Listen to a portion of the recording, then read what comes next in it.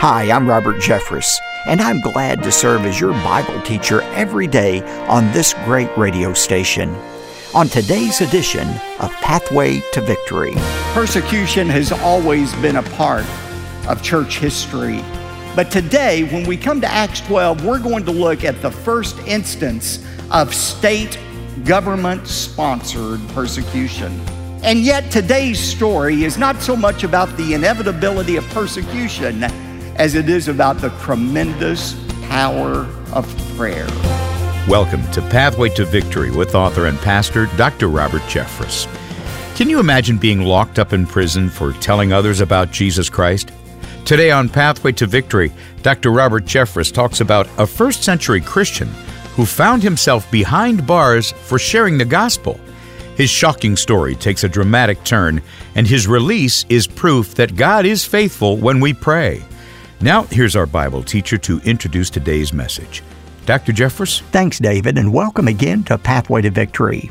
As a student of church history, I've become deeply grateful for the fearless Christians who have gone before me.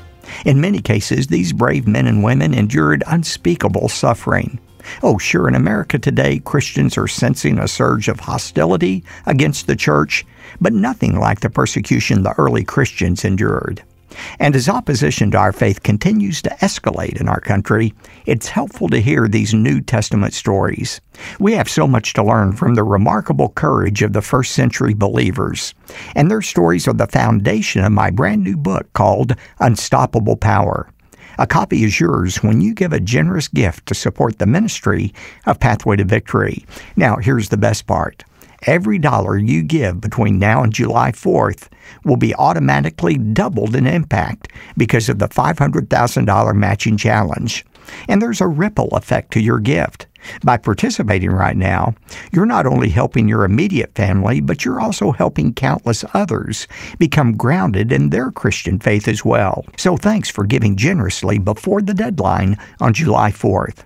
When you give, I'll make sure to send you a copy of my new book, Unstoppable Power, based on Acts chapters 1 through 12.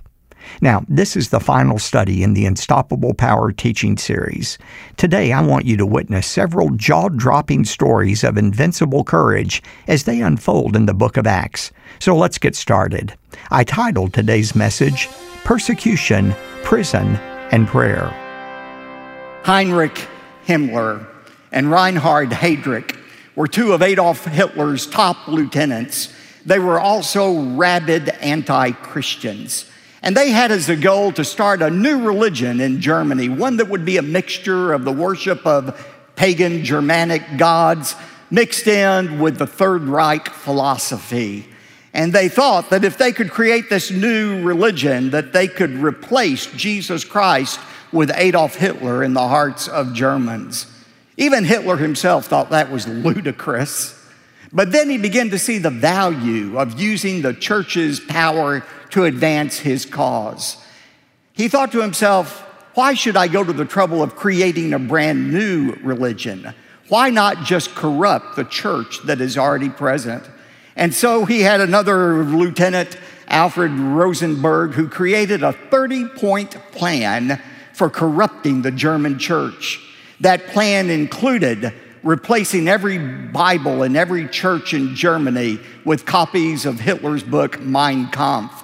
It included taking down all of the crosses in churches and replacing them with swastikas. A few churches resisted, but amazingly few resisted. You say, well, that's an interesting story, Pastor, but thank God that could never happen in our country. Don't be so sure. Many Germans thought it could never happen in their country either. Persecution has always been a part of church history. It's inevitable. We've seen persecution from the earliest days of the church in the book of Acts. But today, when we come to Acts 12, we're going to look at the first instance of state government-sponsored persecution. And yet today's story is not so much about the inevitability of persecution as it is about the tremendous power of prayer. If you have your Bibles, turn to Acts chapter 12 as we look at a story about persecution, prison, and prayer. Acts chapter 12.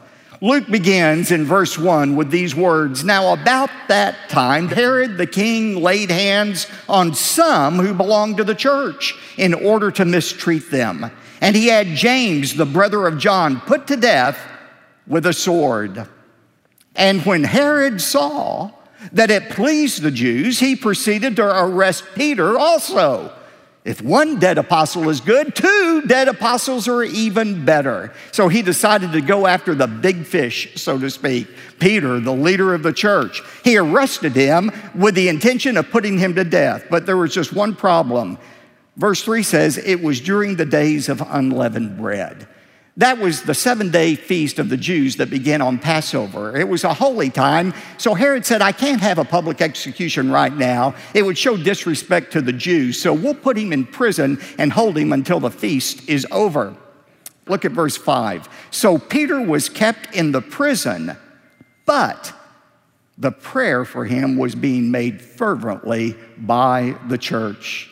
While Peter was in prison, ready to be executed, the church prayed fervently. What is it that made their prayer so powerful?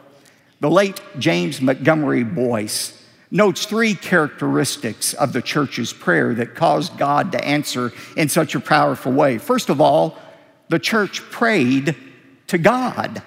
That's what verse 5 says. They prayed fervently to God. That's the foundation for powerful praying.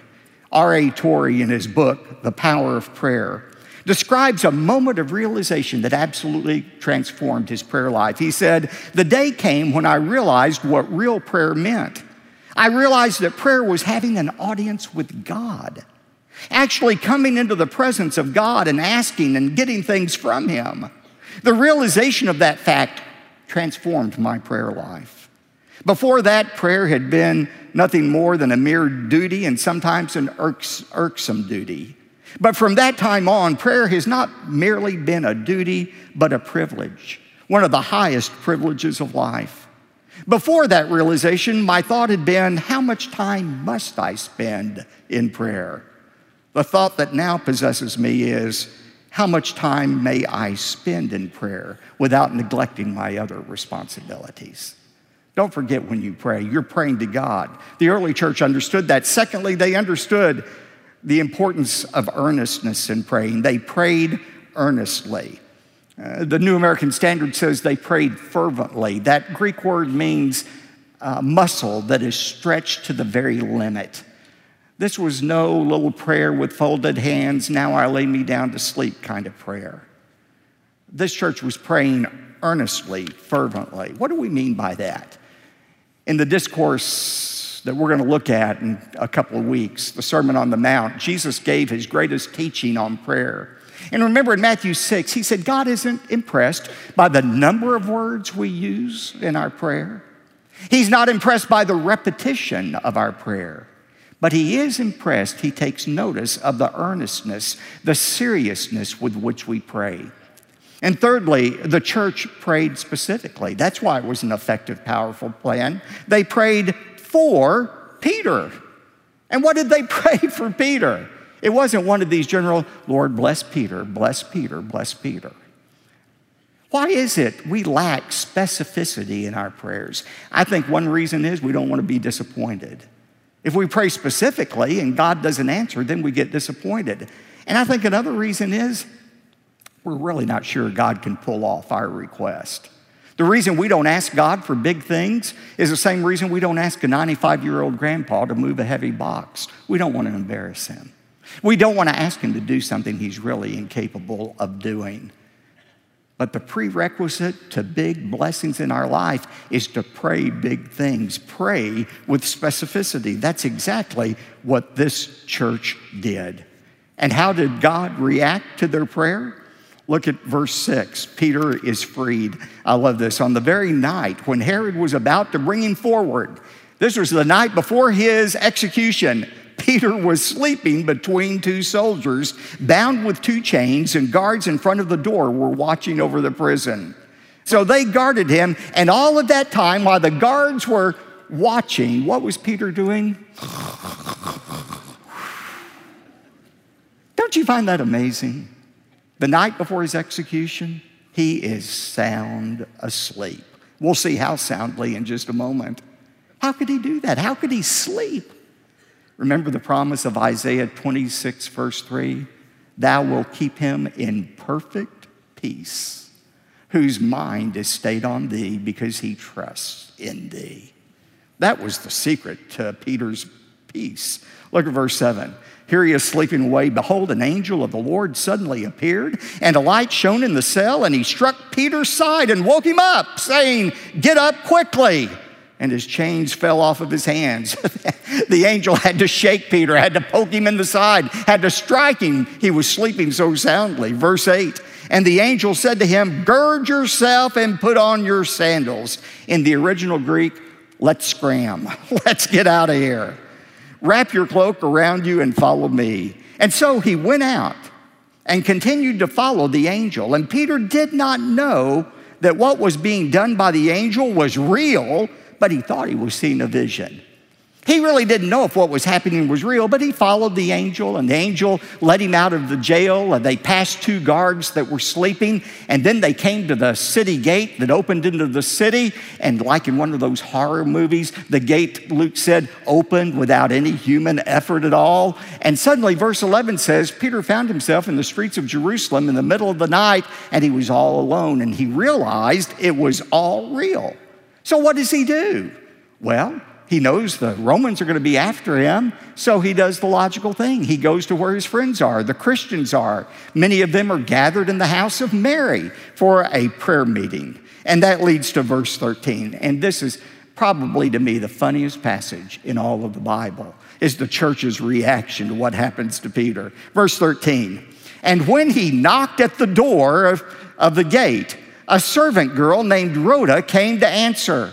And when she recognized Peter's voice, let me in, let me in. When she recognized the voice, because of her joy, she did not open the gate, but ran in and announced that Peter was standing in front of the gate. This little girl, Rhoda, was so excited when she heard Peter's voice, she forgot to open the door. And she goes back into the prayer meeting, all excited. And, there they are with closed eyes, having their prayer time right there. And she starts saying, you won't believe it, verse 15, it's Peter.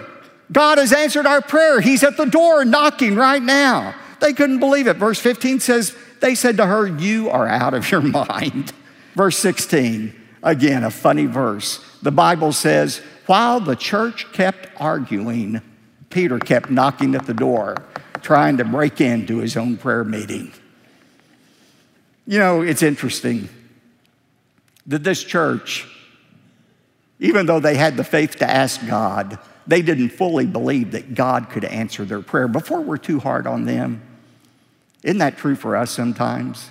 We pray and we pray and we pray, and if the answer comes, we're shocked. We can't believe it, that God has actually answered our prayer. I don't know how much those early Christians were fully convinced of the power of prayer, but they were convinced enough to pray. And here's the good news.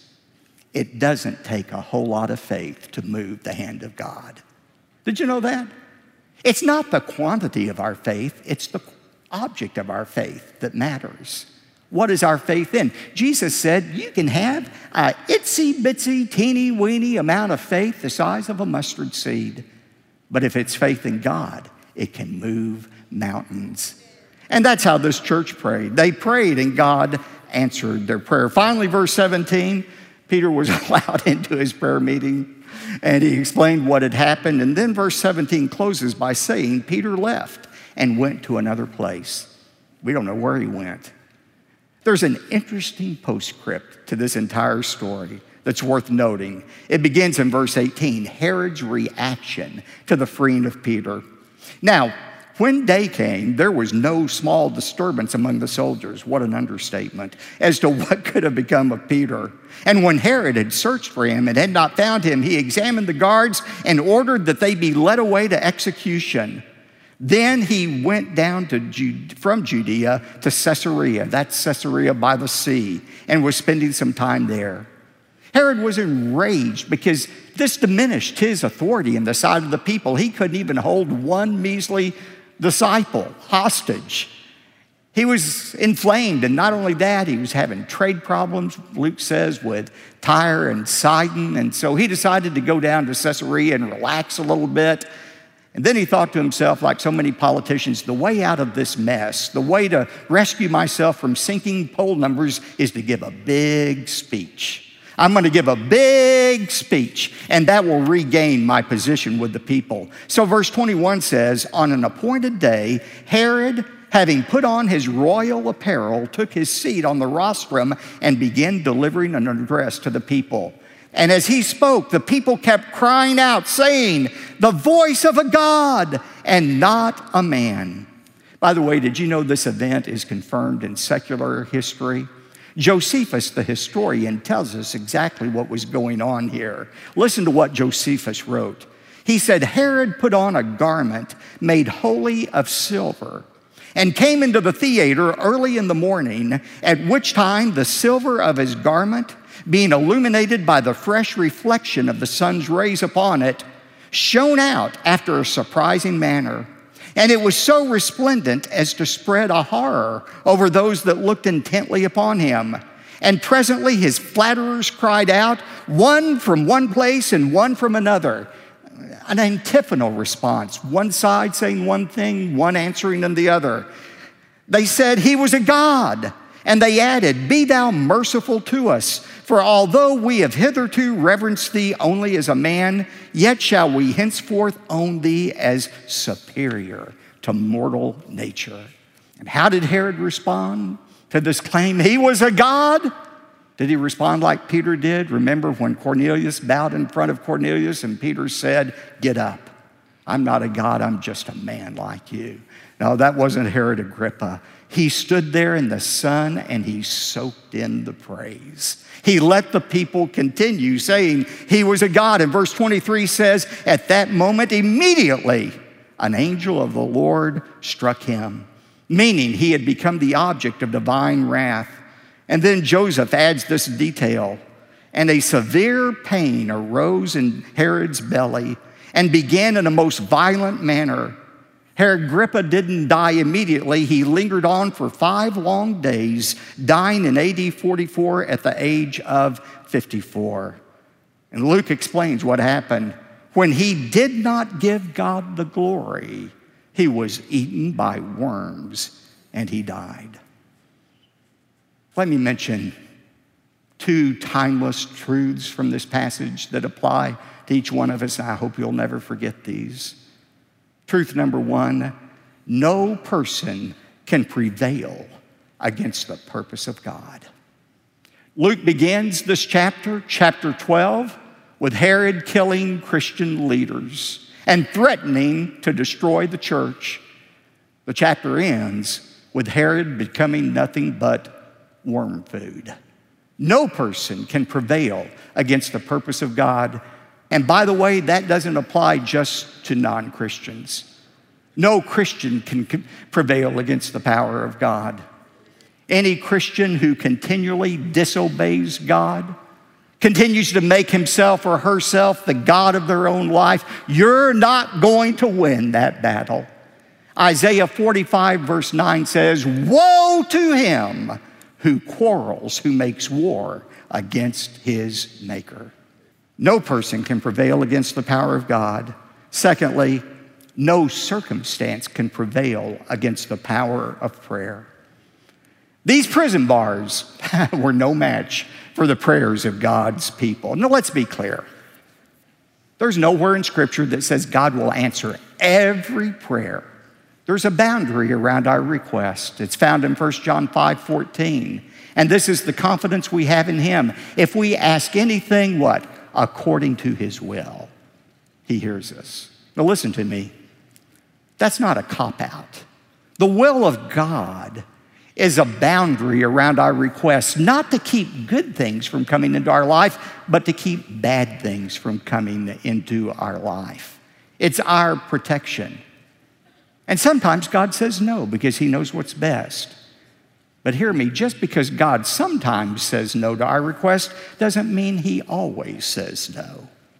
And that's why real faith and Prayer means boldly asking for what is in our heart and quietly trusting in God's wisdom in answering that request. But the fact that God sometimes says no should not keep us from asking. James said it in James 4:2, you have not because you ask not. Years ago, I was in a very small group. We were meeting with the late Dr. Adrian Rogers, the pastor of the Bellevue Church in Memphis for so many years. And Adrian was telling us a funny story, but it was a story with a purpose. He said when he was in Bible college in Florida, he preached one Sunday in a church. They couldn't afford to give him an honorarium, so they gave him these 2 big burlap bags filled with oranges. So he gets back to his apartment. He lugs them up the stairs into his second-floor apartment, puts them in the closet. A couple of days later, he's sitting there at the desk, studying, and he looks out the window and he notices a boy from next door standing on the fence, reaching over to an orange tree in Adrian's backyard. And when the boy looks both ways, sees nobody is looking, he grabs one of those oranges and puts it in his overalls. And Adrian said, what that boy didn't know was my orange tree was a sour orange tree. In Florida, a sour orange looks like a real orange. You think it's a real orange until you bite into it. Adrian said he chuckled as he thought about that boy getting home, taking out the purloined orange and biting into it and getting the surprise of a lifetime. Adrian said, you know, if that boy had simply walked up the stairs, knocked on my door and said, mister, could I have an orange from your orange tree? I would have said, oh, you don't want one of those. That's a sour orange. But come in here. In my closet, I've got all the oranges you could have ever imagined for. He said the boy had not because he asked not. Ladies and gentlemen, Satan cannot keep God from answering your prayers, but he can keep you from offering those prayers. You have not because you ask not. I think if there are going to be any regrets in heaven, it's going to be this. When we see all of the blessings God had planned for us, he had our name on those blessings. They were ours for the asking, if only we had had enough faith to ask. No circumstance can prevail against the awesome power of prayer. This is the perfect way to conclude our teaching series called Unstoppable Power. God wants to bless your life, but He's waiting on you to ask Him. Well, as I prepared these daily messages, I also wrote a book for you, and this is the very last day I'll mention it. I want to send you a copy today. It's yours when you give a generous gift to support the ministry of Pathway to Victory. In a moment, David will explain how you can receive the video recordings and the audio recordings in the event you want to share these messages with friends, family members, or your small group Bible study.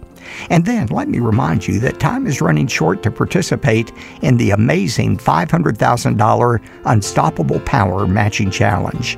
Every dollar that you give today will be matched and multiplied by 2 because of this matching challenge until we reach the goal amount. That means your generous gift today of, say, $50 becomes $100.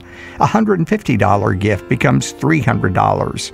A $1,000 gift would become $2,000. You get to choose the amount. The deadline for receiving your gift is midnight, July 4th. So please reach out today and take advantage of this unique opportunity to double the impact of your giving. Pathway to Victory has experienced some peaks and valleys this last year with respect to the ups and downs of our nation's economy. All to say, we truly appreciate your sacrificial gift right at this time as we seek to present the truth of God's Word with His unstoppable power. Thanks so much for your stepping forward with your support today. David? Thanks, Dr. Jeffress. Today, when you invest in the ministry of Pathway to Victory by giving a generous gift, we'll say thanks by sending you the brand new book by Dr. Jeffress called Unstoppable Power. And don't forget, because of the Unstoppable Power Matching Challenge, your gift will be doubled in impact by another generous donor. Call us at 866-999-2965 or visit our website, ptv.org. And when your gift is $100 or more, You'll receive not only the book, but also the complete collection of audio and video discs for the Unstoppable Power teaching series. Plus, we'll also include a study guide that's perfect for a Sunday school class or small group Bible study. But today is the very last day these resources will be available. So be sure to get in touch right away. One more time, call 866-999-2965 or find us online at ptv.org. You could write to us if you'd like. P.O. Box 223, 609, Dallas, Texas, 75222. Again, that's P.O. Box 223, 609, Dallas, Texas, 75222. I'm David J. Mullins. You know, for centuries, Americans have enjoyed the blessings of religious freedom. But today, our religious liberties are threatened by those who ignore God. Join us Thursday for a message called America at the Crossroads, here on Pathway to Victory. Pathway to Victory with Dr. Robert Jeffress comes from the pulpit of the First Baptist Church of Dallas, Texas.